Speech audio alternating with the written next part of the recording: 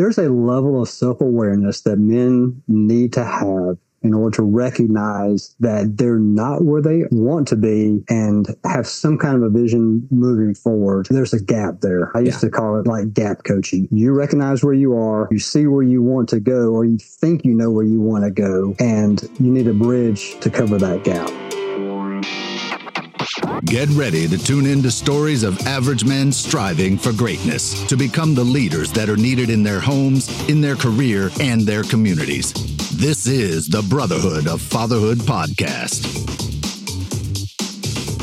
Hey, everybody, it's Scott. Of course, you know that if you've been listening. But before we get started, I wanted to let you all know that I'm going to be taking a little bit of a break. If you've noticed, we've missed a few weeks of episodes, and I really apologize for that. We actually had a guest come on who we recorded the whole thing, and there was a technical issue on his side, and we didn't get his audio. So that was a good one. We'll revisit with that guest on the next season of the Brotherhood of Fatherhood podcast. So this will be the last episode for a bit, but here's what I want you to understand is that this is a season break. It is not the ending, it's a season break. And I've done this before. I need some time to focus on my business, my family, buying a house, doing some things that are kind of breaking into my bandwidth. And so for me, it's incredibly important to just be straightforward and honest with you and let you know kind of what's going on. And with that, today we have David Wells, and I met David I actually presented in a group. And then I think they made that, I'll ask him for clarity, but they made that into a podcast with the Apogee program. And we'll talk a little bit more about the Apogee program because I think it's a really good place to plug in for you guys, maybe during the lapse of this podcast and with it as well. But So David Wells is here with me. He has been married for 29 years. And I'll tell you what, that brings a lot of weight in my world. And so we're going to talk a lot about marriage, about raising kids, about kids getting older, and really what it means to be a man that provides for your family and goes to the next step. Welcome to the show, David.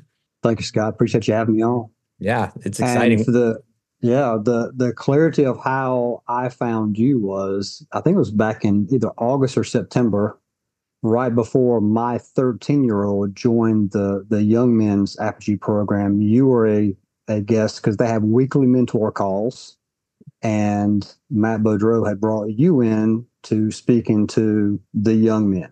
Yeah. And I was going back and listening to, because those are released as podcasts afterwards. It's a 2-hour window for them, 1 hour with the mentor and then a 1 hour debrief afterwards. But the first hour with the mentor, which was you in this case, is released as a podcast on the Essential 11, this Matt's podcast. And I was going back and re-listening to some of those previous podcasts because, let's be honest, the young men get A-quality mentors to come in and speaking to them, but if men can't learn from what is being poured into the young men, then there's something wrong with them. So I get just as much out of those weekly mentor calls for the young men as the young men do. So as I like to do, once I listen to a podcast that really resonates with me, and yours 100% did, I just sent you a message and a DM on Instagram and just told you how much I appreciated you pouring into them and listed out some things that resonated with me during that podcast. That's right. I remember that message. And I'll tell you what, that hour I spent with those boys, there must have been, I don't know, maybe 8 to 10 of them, maybe. They were on there and Matt was kind of guiding me through the conversation, asking me questions, but then he gave them the opportunity to ask questions. And he told me beforehand, he said, "Hey, Scott, like, just so you know, the kids ask better questions to the guests than the adults." I was like, we'll see. Holy moly, I was blown away. These boys were incredibly articulate, incredibly well-spoken, passionate. And they would come and say, "Hey, you said this, and this is why it really resonated with me." And then they'd do a follow-up question. They'd been taught so well on how to interact with someone and pull information out of someone. It was one of those experiences where I was kind of like, this is unreal. This is seriously unreal the way these boys are operating. And these are boys who most of them are homeschooled or private schooled, I believe. That's right. Yep. Yeah, and really, boy, leadership is part of the deal. And it was obvious that they'd had a lot of leadership training. So anyway, that was a really cool experience. So thank you so much for reaching out. Just as a recap, do you mind sharing some of the points that kind of resonated with you? Because I think it'd be a really good starting point for conversations. And if you're not comfortable with that, it's fine. But let's talk about the things that you care about. Well, for me, it's when my core values is just family. And we did a little scenario recently where we were given, and for me, it really is my faith and my family. Those are the two main points of value in my life, for sure. Okay, we broke up a little bit there. So your faith first, and then your family, and that spoke to you. How long have you kind of had that in place? When do you feel like that was really became a point where you started actually living by your faith and then your family? So it was probably 12 years ago.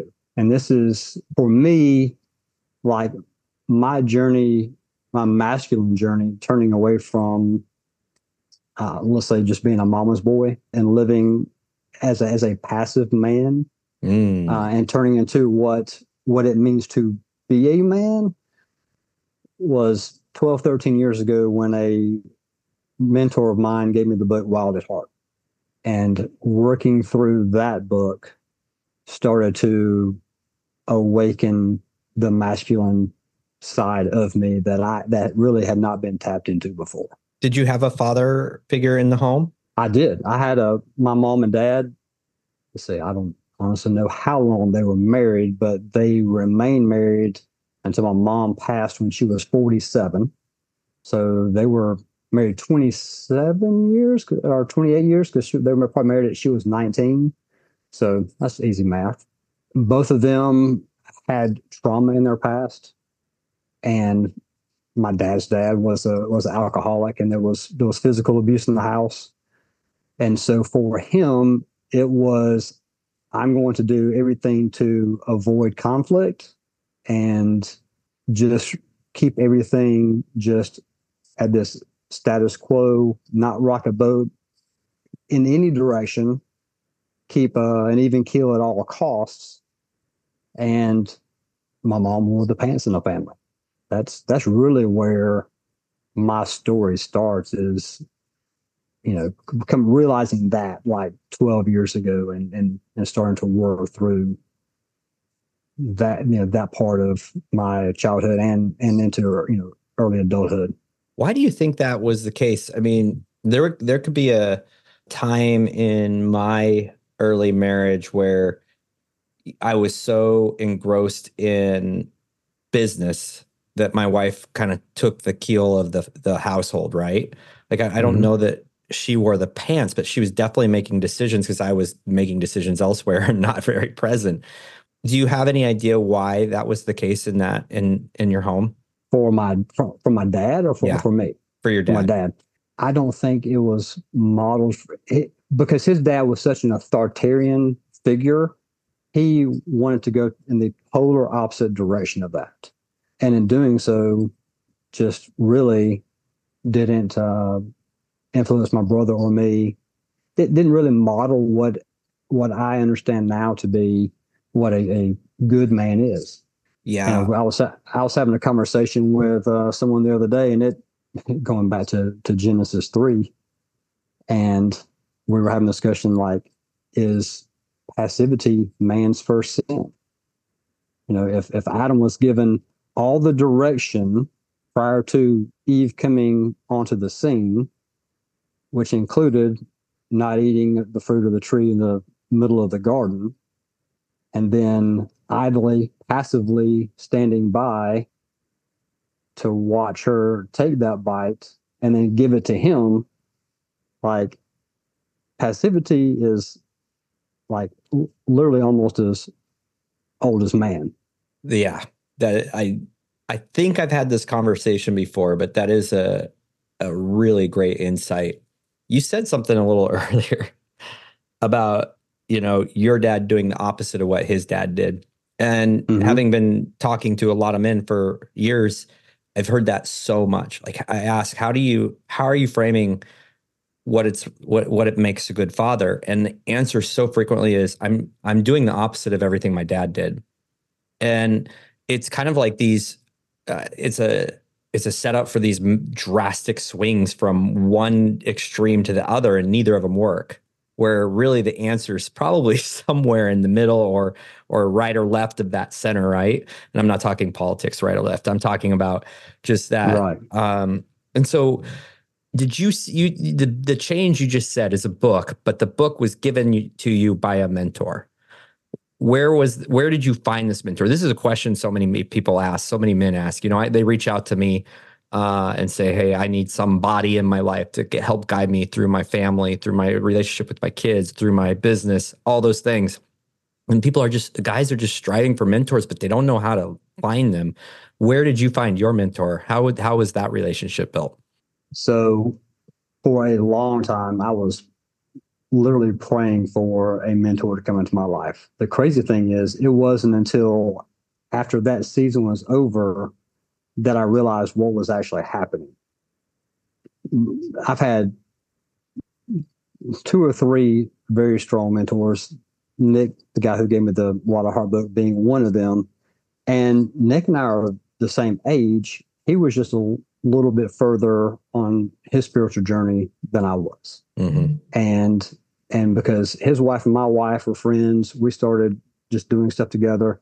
And he's just one of those guys. He's going to share what he knows. And I believe if a man is receptive, then and if your ego doesn't get in the way, then you're able to actually listen to someone, to what they, especially if someone's willing to share.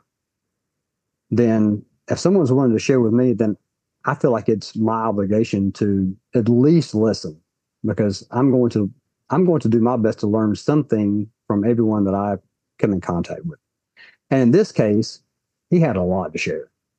And he had been out to Colorado and done the Wild at Heart boot camp and had bought the at-home version and put on this boot camp weekend at his father-in-law's. I think his father-in-law had like 1,000 acres with this lodge. So it was an ideal setup for this type of situation. And there were probably 12 of us guys that were experiencing this weekend. And that was really the kickoff to me maturing as a man. Up until this point, my dad loved me. He provided for me, but he was the nice guy. And that was, my dad really didn't know how to set boundaries. He was the one that people would come to do things for them.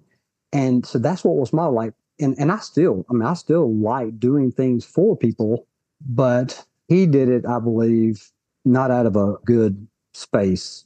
He did it because he maybe wanted to please people. I'm not exactly sure what most. My dad passed in 2004. There's a lot of conversations that I would like to have with him that I will one day. But right now, he is on the far extreme from his dad. And to your point, I'm trying to come back to, it may not be center, but it's closer to what I think what, masculinity should be. Yeah, that's the next question I wanted to ask as you were talking. There's nothing wrong with being really nice and helping people, and but there's more of it wraps around the sounds like lack of leadership, lack of decision, lack of holding people accountable for their things. So how do you define, and this can be a long answer because it's loaded. How do you define masculinity and the role, what you see as the role as the father and the husband in the house? Well, a man is a leader. He leads his family, and I like the definition of leaders go first. So if whatever I expect of my family as far as serving one another, if I'm not modeling that in the first one out of the gate to do that, then then I'm not leading and I'm not stepping into the role of husband and father that I'm called to do. That's the part when it comes to like my dad, he didn't hold us accountable. Like that's part of the leadership that he lacked. He would rather just do it himself than put up the fight, whether it's with my brother or me or my mom, either one. He would just rather do it himself and call it done than set a standard and have us uphold the standard that he set. So for me, I'm setting the standard in my house by actually doing it first. And then from there, the standard is set, and I can say, look, this is what's expected, and this is where you're falling short. But the same thing goes for my kids. They have they have been given permission to call me out if I'm not holding my own standard, and my wife the same way, especially my wife. 29 years, and that didn't happen overnight. And there's a lot of her having to put up with this, passive man for, more than half of our marriage, and trying to make up for, my shortcomings. So and that takes time too. Like when the transition from that passive man into a man with standards and trying to live by a code, like there's a transition period there that your wife's not used to. Yeah, and I'm not saying that she doesn't want it, but that means that she's taking on a different role, or her role is changing.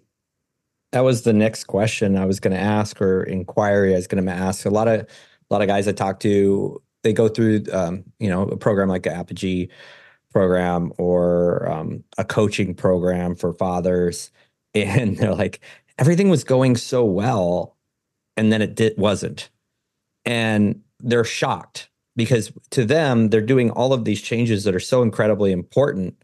Yeah, and the wife at first, and I'd be curious if you went through this, the wife at first was like, wow, this is awesome. Like, this is crazy. This is a new man.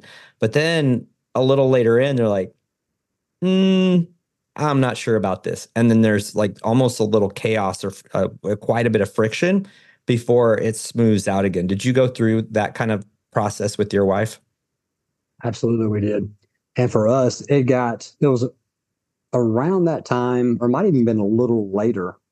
So the families that we are closest to us, some families have like a word, like a mantra for their house. Like one family, my best friend, his intentionality is their family word. Like our family word is communication. So like we place it as far as hierarchy and values within our house under family, communication is huge for us. But during that transition period, there was a time when my wife and I could literally only communicate via text. Like we couldn't have a verbal conversation without one of us getting defensive or irritated, or, you name it. It was, and looking back to our credit, we realized like you have to communicate with someone. You can't just cut off all communications or the marriage dies. And this has been so long ago, I was really late coming into the texting game. Mm-hmm. But this is what really brought me into it, was because I'm like, I have to, whether it's scheduling or, whatever the case may be, whether it's groceries on the way home, like I have to have a way to communicate with Caroline, but I can't have it escalate into a full-blown argument like it, because this was, 50% of our conversations, verbal conversations. And it was a hard season. It really was. It's that's interesting. and I think it's just like anything, when you really want to fix something, there's going to be a lot of friction up front. Anytime you change, you can go as simple as fitness. You're going to get sore a lot. You're going to hate the work a lot. But the further you go into it, the more you're going to learn to enjoy it, the more it's going to become a language that your body starts to understand. And it's the same with your wife. Like, another thing I think of, and maybe you might have some insight on this, is when a man's been doing something for so long and then he has a sudden change. and the wife is like pulled in, oh, this is amazing, I love this, then there's that protective mode that kind of comes up, and she's like, wait a minute, I better keep that guy at an arm's length because he's going to hurt me again. He's going to go back to his old ways. And that's where I see a lot of that friction of like, I don't believe you. And I just tell guys, like, just keep going, prove them wrong, but you got a lot to overcome, a lot of history to overcome. And let's make sure this isn't there. Sheena understands this isn't a fluke. Do you feel like that was kind of that process, that careful process, or was it just a changing of how everything functioned in the home, or both? I think it was both. And I would also say, because I did still screw up. Oh, yeah. So she had, there was reason for her to be cautiously optimistic and cautiously giving over, the leadership role in the house to me, because even though there is a standard of how I should lead, I was still in that transition and learning what that meant. And this isn't an overnight process. I mean, I'm still learning. I'm still growing. I'm still screwing up. I mean, just last week, I was trying to get out the door in the morning. I coached a 6 a.m. jiu-jitsu class, and my professor was going to be there because we had a promotion, and I was trying to get out the door, and she was trying to help get my lunch together. And it wasn't in an ugly tone whatsoever, but as I was trying to get out the door, I said, if you could just move, I could get it. But without even thinking. And halfway through the day, I'm like, holy crap. I literally just said that to my wife this morning. So I shot her a video and said, hey, I own this. I don't know if you took it. I don't know how you took it, but I know how it rings in my head, and it sounds awful. Like, it's one of those times in the pit of my stomach, I'm like, that was just wrong. So I was wrong. Will you forgive me? And, shut it off. And she didn't take it bad, but still, it was one of those things, like, at my core, I knew that was not a kind thing to say to your wife first thing in the morning. So I'm still screwing up. Yeah, but let me differentiate, and this. Let me differentiate that from typical. One, you had the self-reflection to see that you messed up and that it was perceived probably different than you really felt at the heart. So two big step ups. 3, you not only admitted, hey, I realize how this came off. It wasn't what my intention. Please forgive me. 4, you shot a video of yourself with that. You didn't wait till you got home so everything could fester and stew. You did it and you were action. I think there's like 4 takeaways right there that probably daily every single guy. If you're not screwing up daily as a man, you're a different breed. But like literally daily, every guy could use, like, be introspective, understand, and look back at how you're acting through your day with your wife, your employees, your children. Look at it and see where you messed up. Admit it. Take the action. Ask for forgiveness. Move forward. That's really cool. It's really cool. Yeah. So going back to even when we had our rough patch where we were only communicating via text, you can still read tone into text. So even though I was, just kind of stone-faced texting, there's no way for me to know how the tone she was reading into it from her end.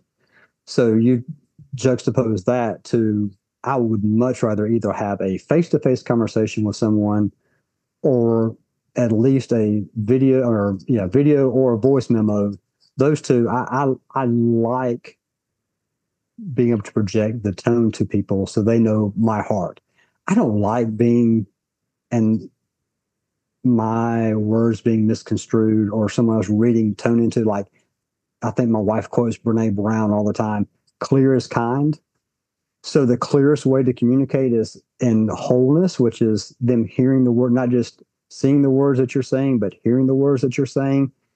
And like, I go a step further, like, I preview the video that I shot to make sure that, okay, I think this is, like, my facial features may say something that I don't realize. and a voice memo is fine, but when you're sending a video, I want to make sure that even my facial expressions are coming across in a loving manner to my wife. Yeah, I think there's a lot to learn on that. The previewing. That's why one really good technique is when you go to text, don't put the recipient in the text bar until you've typed everything you wanted to type. You've read through it, because if you have to go back and put the recipient, there's a reminder right then and there of like, oh wait, I really should double check that for inflection that you can't have when you're writing, but how people might read that, right? Because we're always going to read it the way we think it sounds. But I like the voice or video better because there is inflection, there's facial expression. But yeah, if you leave that two area blank on an email or text, and then do that later, you're more likely to review what you've done. And I'll do that sometimes. Mostly when I'm upset at someone, I'll write it all out and I'll read it and be like, yeah, I don't need to say any of this is dumb. I'll just send them a text, say, hey, bro, I'm sorry I was such a jerk, and move on. Right. Yeah. I don't know how many 100%. times I've done that. It's like, oh, I got my thoughts off my mind. I was kind of being an idiot. How many times do guys do that? Right. Like, yes. Oh, what was I thinking? So you had men come into your life that made a difference. And absolutely. Yeah. I mean, and you've been married 29 years. I'm going on 28. I feel like we are and I'm sure the guys at 40 years are saying the same thing to us, but we're in a different field. We've played this game. We've won many. We're here. So we've won a battle every day against, the enemy that wants us not to be married, wants us to be discontent. And we've failed, lost so many times daily, probably. But I feel like if you're going to take marriage advice, it's going to be from somebody who's been doing it and has a successful marriage and been doing it for 20 plus years. That's just it's like my litmus test. I think there's ways around this, but what is some of your top marriage advice? Because you come from a home where you learn to be passive, and now you're talking about being the leader. So you kind of been through it all. So I'd love to hear some of your top pieces of advice for men. I would say, as hard as it is, and as many excuses as there are, and there are many, if you are not having a weekly date with your wife, you are failing your wife. Mm-hmm. You're failing your marriage.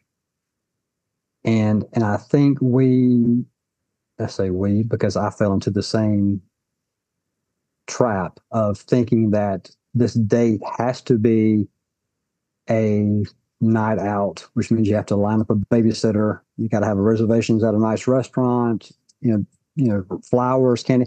All that is great. And I'm not saying to not do that, but don't let that be an excuse not to do something if that's not feasible for you. If you've got 5 kids and it's $100 in babysitting before you walk out the door, then date nights are going to be hard, can be hard.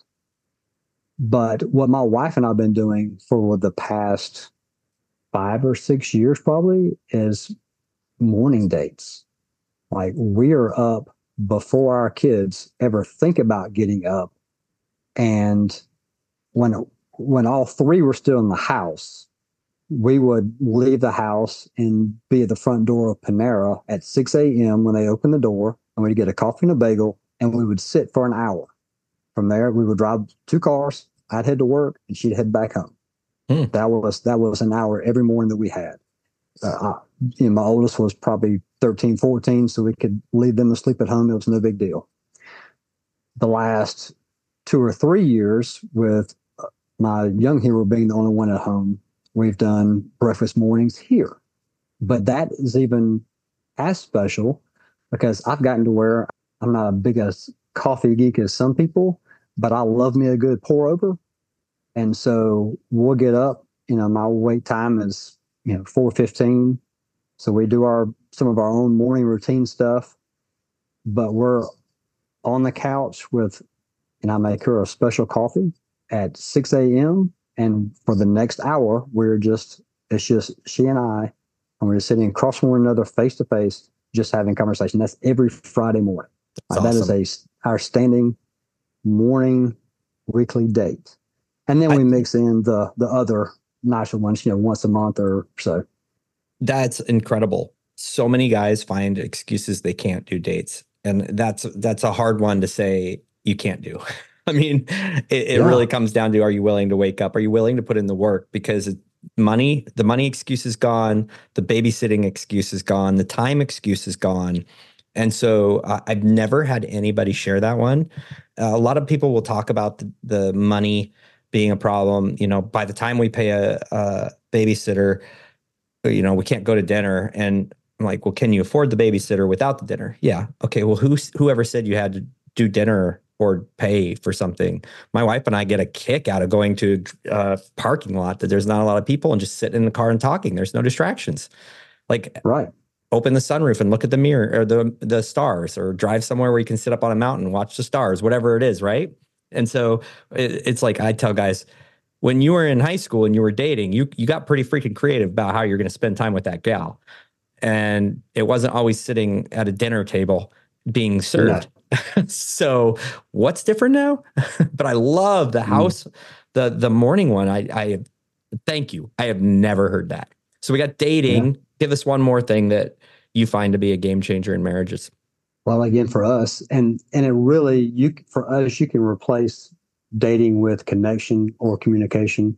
And because that's really what that hour is. Mm-hmm. It's just an hour for us to connect and communicate. So figuring out the best way, and it's trial and error, for you to communicate with one another.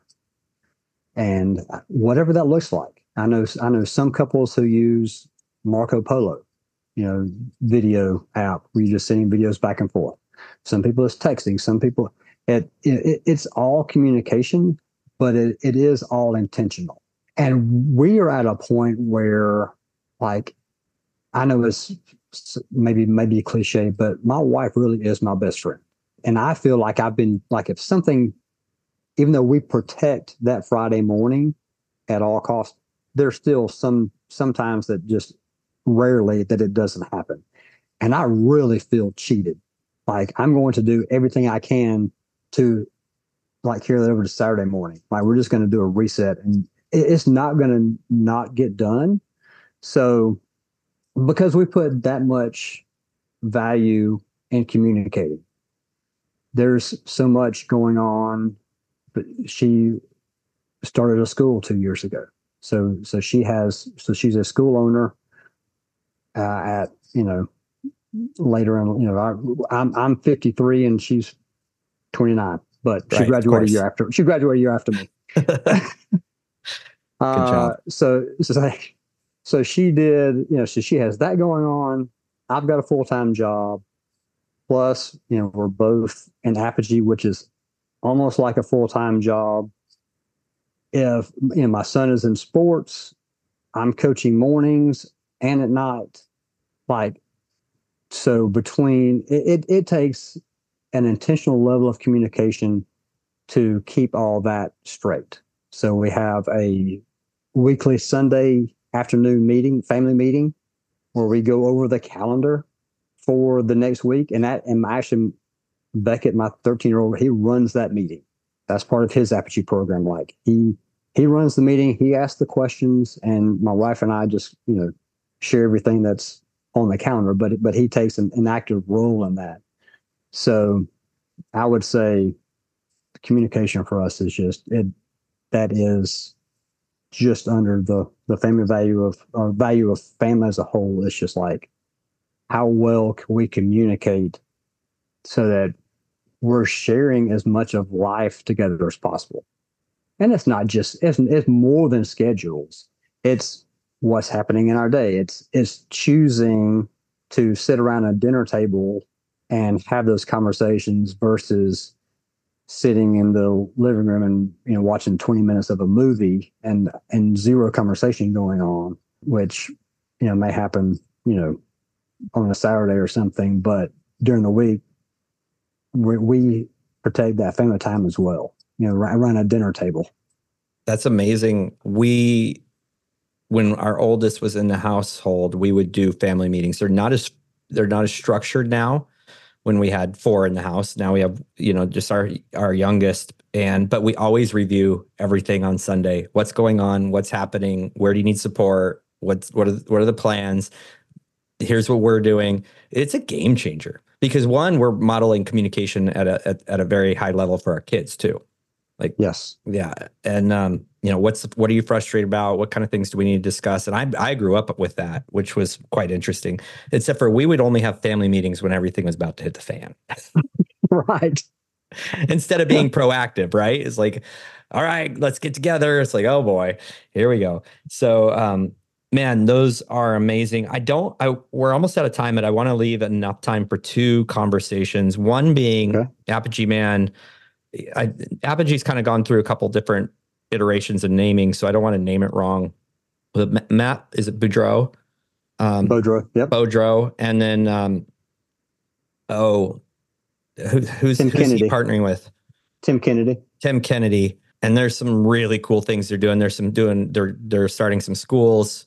Like, the future is bright for what they're putting together. Like, Matt and I both have a education background, so we could nerd out on that for hours and hours and hours.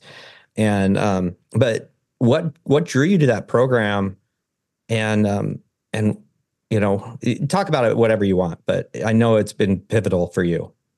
Sure. So after I had Nick Teskey, who mentored me through the Wild at Heart, then I had a coworker for 5 years, mentored me, a spiritual mentor for me.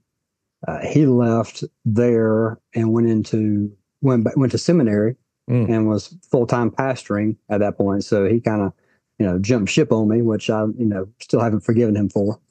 So after those 2 mentors, then I went through so that was 2004, and that was the same time the same month as my dad passing, and Charles left and went to seminary. Like, that was a dry spell for me where I really didn't have any mentors. I started, probably 4 or 5 years later is when I started like speaking into other men, but I had been praying since then for a mentor to come into my life.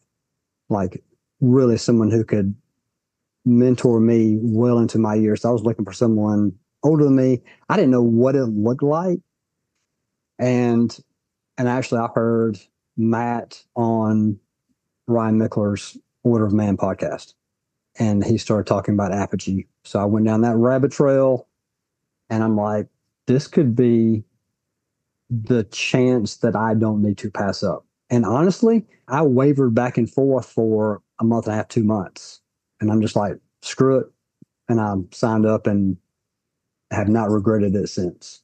Because it's a 12-month program. And I finished that 12 months on December 31st. And I have now enrolled in Apogee Man year 2.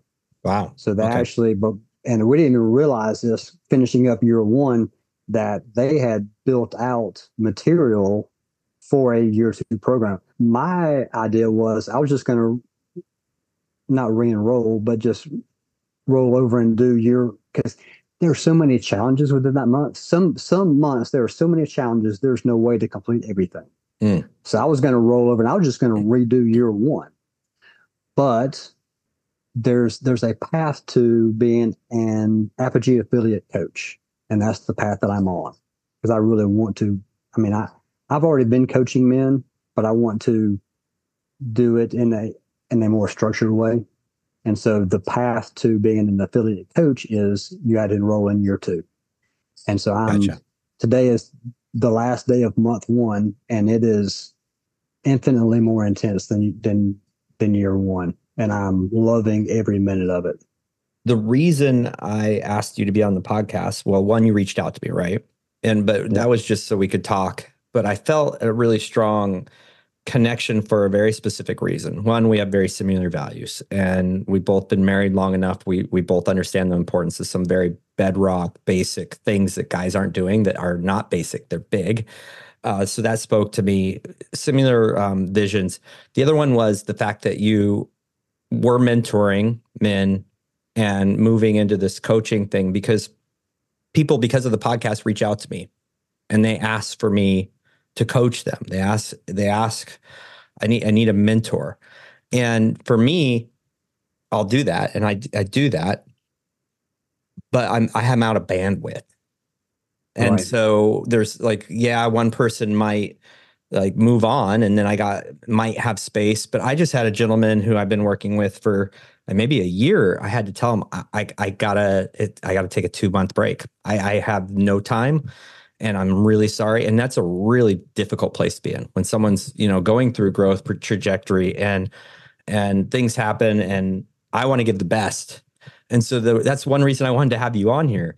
I knew that this was something that you'd thought about and you'd kind of done unstructured, just on your own. And I felt like, and this is a compliment to you and not a sales pitch to anybody else. I felt like if there was someone who was very similar to the approach I was taking, it was definitely you. Except for you're more badass. You're brown belt and BJJ and been married 2 years longer, a year and a half longer. But that's why I wanted to have you on here. I wanted to hear from you. I wanted to hear your story.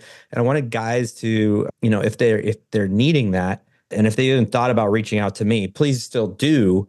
But there's a backup plan. And for me, that, and then you don't have to be a backup plan for somebody, but for me to have a backup plan is really important. So what is your goal? I mean, you're stepping into Apogee Man year 2. It's all based around this coaching thing. I don't think you're waiting to finish that to take men on in your Red Point project. No, okay. I'm not at all. If there are men, and circling back to your question earlier, how did I find men? I don't know that I particularly prescribe to the saying, when the student is ready, the teacher will appear. That can happen, but I think you do have to be looking. Someone has to be there. There's a level of self-awareness that men need to have in order to recognize that they're not where they want to be and have some kind of a vision moving forward.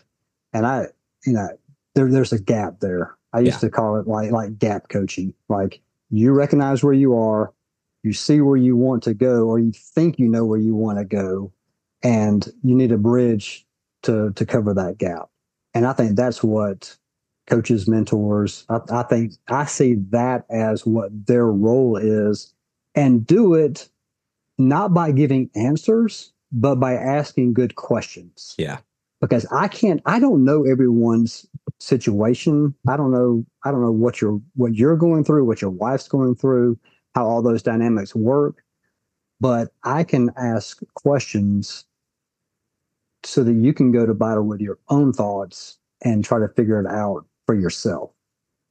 Yeah. I think if there's a man out there that's looking for a magic bullet or a guru to tell them, the exact plan, they're going to be disappointed.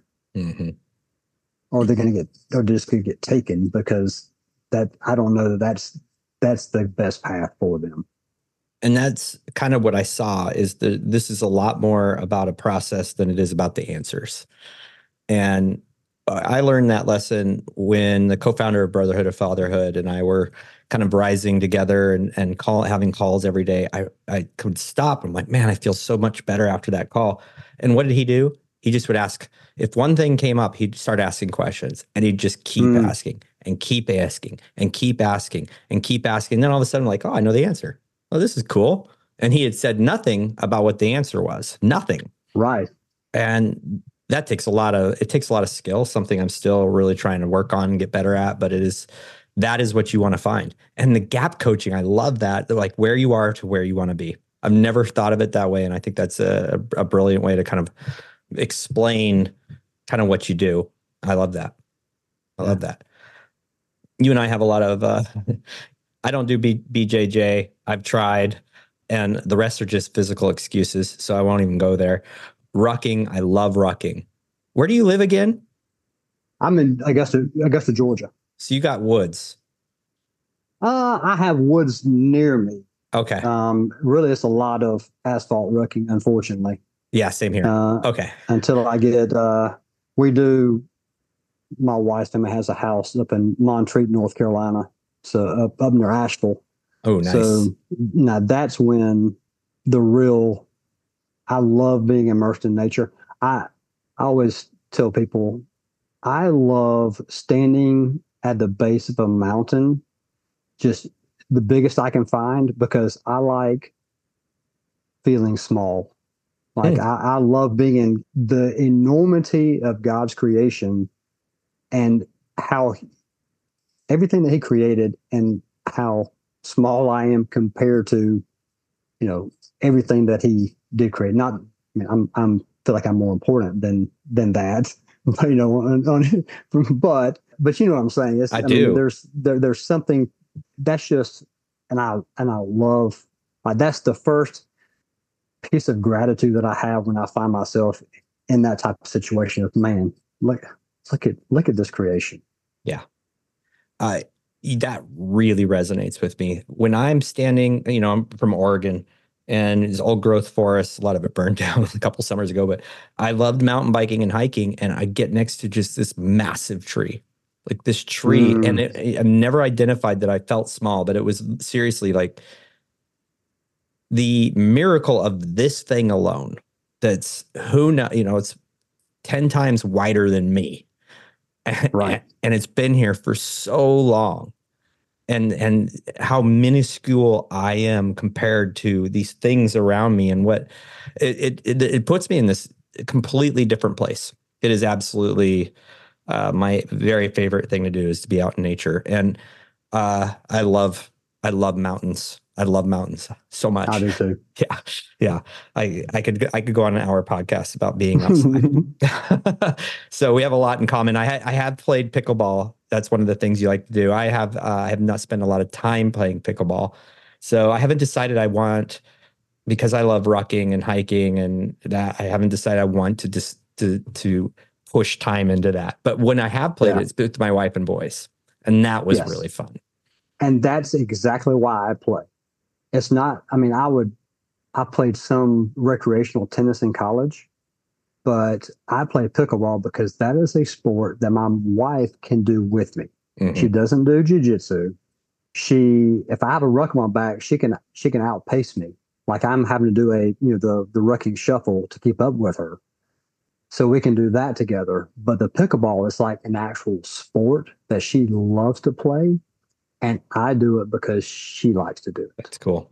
That's cool. Yeah. So many men will try and push their wives or girlfriends or whatever into the sport they're doing. I'm like, hey, have you ever thought of maybe figuring out what she wants to do and picking up on that? Right. It's a two-way street. Instead of buying your wife a ruck pack,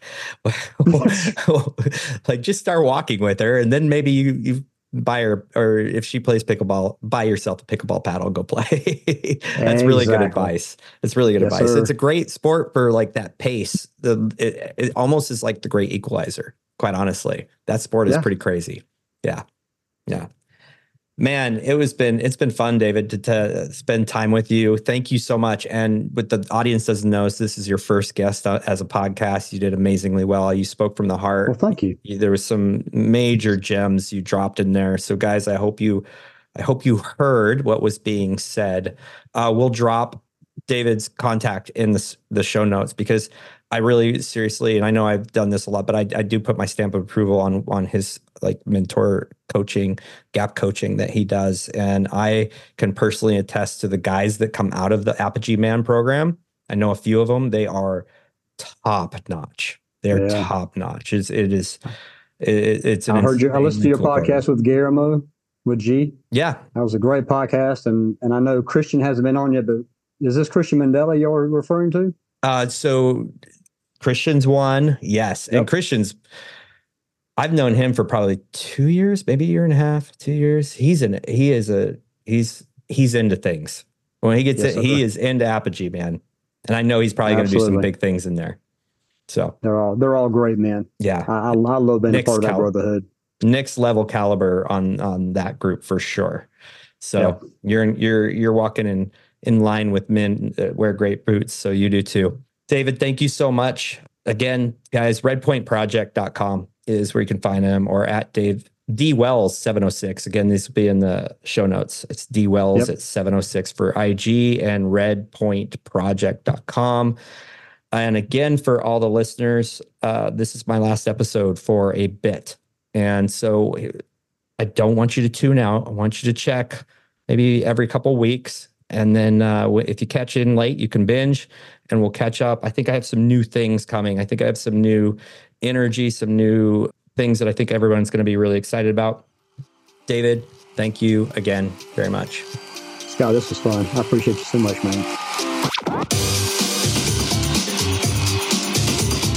Thank you for listening to the Brotherhood of Fatherhood podcast. If you enjoyed the podcast, be sure to share it with your friends, your family, and follow us on social media. If you are a father, make sure you join our Facebook group, The Brotherhood of Fatherhood. Hit the subscribe button and tune in next time for more podcasts from the Brotherhood of Fatherhood.